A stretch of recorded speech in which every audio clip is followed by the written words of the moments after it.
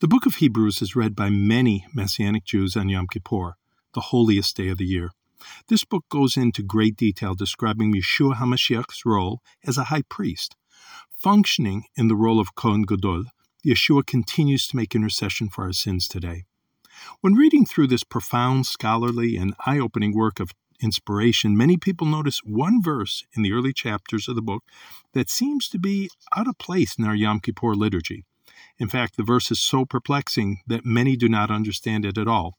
Hebrews chapter 3, verse 1 reads, "Wherefore, holy brethren, partakers of the heavenly calling, consider the apostle and high priest of our profession, Yeshua HaMashiach."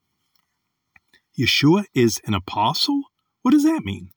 He appointed 12 men as his apostles. How is he an apostle? The same verse that refers to him as an apostle also refers to him as our high priest.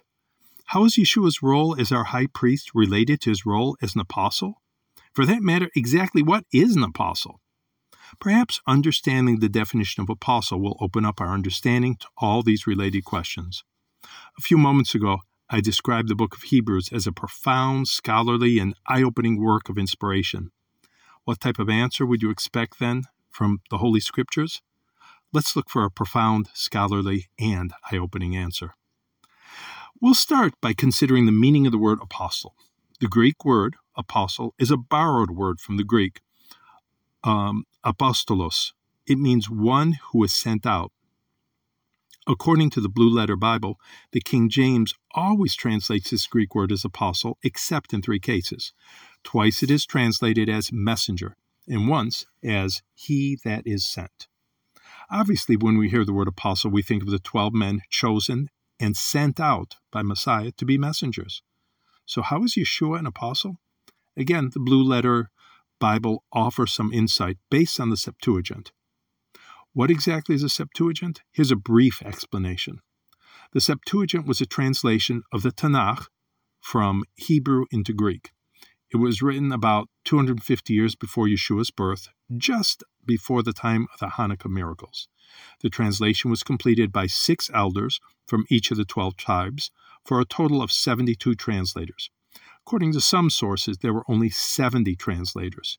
So the completed work was referred to as the Septuagint, meaning the 70. In Hebrew, it is called Targum Hashvi'im, the translation of the 70. Jewish tradition says that miracles surrounded the translation. This new work opened the Torah to many Jews who lived outside the Holy Land, in the diaspora, who were not fluent in Hebrew. Many Jews, however, considered the translation to have been an inroad, leading down the slippery slope of assimilation. They do not look at it as a favorable event. So, the same Greek word for apostle is found many times throughout the Septuagint. In fact, the Greek word appears over 500 times. That should not be a surprise because many people were sent at different times for different purposes. The term means one who is sent out as a messenger. But the Greek word also refers to objects, such as letters that were being sent. Some of the references in the Septuagint are favorable, and some are not so favorable. The Greek word apostos is first found in the Septuagint in Genesis chapter 8, verse 7, when Noah sent out the raven from the ark. The word is found again in the very next verse, in conjunction with the dove who was sent out. It is used in Genesis chapter 24, verse 7, when Abraham said that the Almighty would send an angel before Abraham's servant who was looking for a wife for Isaac. We find the word used when Moses sent out the 12 spies in chapter 13 of the book of Numbers. The 12 sons of Jacob, actually only 11 of the 12, are referred to as apostles or sent out ones in Genesis chapters 42 and 43, when they journeyed to and from Egypt. Joseph referred to himself as one who was sent out. In Genesis chapter 25, verse 7, Joseph said, "And God sent me before you to preserve you a posterity in the earth and to save your lives by a great deliverance." Again, when we hear the word apostles, we think of Yeshua's 12 followers, but the 12 sons of Jacob are also referenced. They're referred to as apostles, messengers who were sent out. Jeremiah chapter 44, verse 4, tells us that all the prophets were messengers, people who were sent, again using the same word for apostles in the Septuagint. So how is Yeshua an apostle? Notice chapter 13, verses 1 and 2. Wherefore, holy brethren, partakers of the holy calling, consider the apostle and high priest of our profession, Yeshua HaMashiach, who was faithful to him that appointed him, as also Moses was faithful in all his house. The passage in Hebrews draws a connection between Moses and Messiah. Is the connection based only on their faithfulness, as the verse seems to imply? Perhaps there's more to consider. Moses was an apostle. He was referred to as a messenger, one sent out, or in the Greek Septuagint, an apostle. In Exodus 3:10, come now, and I will send thee unto Pharaoh, that thou mayest bring forth my people, the children of Israel, out of Egypt. Moses was not sent only to Pharaoh. In verses 13, 14, and 15 of the same chapter, we see that he was sent to the children of Israel as well. He was an apostle to both. In the Masoretic text, the word sent is translated from the Hebrew word shalach. One who is sent is a shaliach. Some Messianic Jews, instead of using the term apostle, prefer to use the term emissary or shaliach, or plural sent out ones, or in Hebrew, shalachim. We see Moses was referred to as an apostle in the Septuagint, in the book of Exodus. We see Messiah also referred to as an apostle, at least in the Brit Hadashah. But can we find a closer connection between Messiah and the apostleship in the Septuagint? We find what appears to be a poetic reference, prophecy perhaps, in the book of Psalms.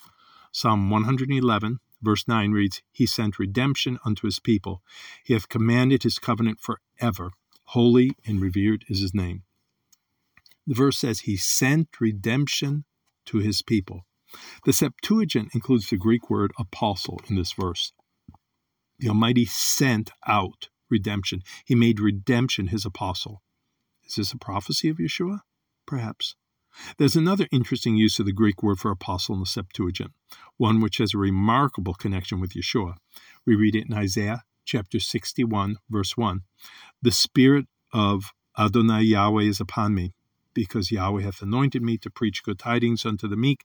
He hath sent me to bind up the brokenhearted, to proclaim liberty to the captives, and the opening of the prison to them that are bound. The servant of God was sent. He was designated as a messenger. He was made an apostle to bind up the brokenhearted and proclaim liberty. Yeshua read this passage from the scroll of Isaiah, and he said, Today this is fulfilled in your ears. We find in Luke chapter 4, verse 18, that Yeshua read, He hath sent me to heal the brokenhearted. And this word was fulfilled this day. The word sent is from the Greek root word again, apostello, the root word of apostelos, apostle.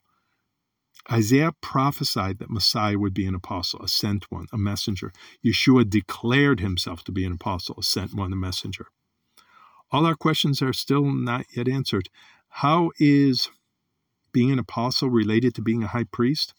How does being an apostle fit in with Yom Kippur? Leviticus 16 is the chapter in the Torah that provides details for the high priest's duties on Yom Kippur.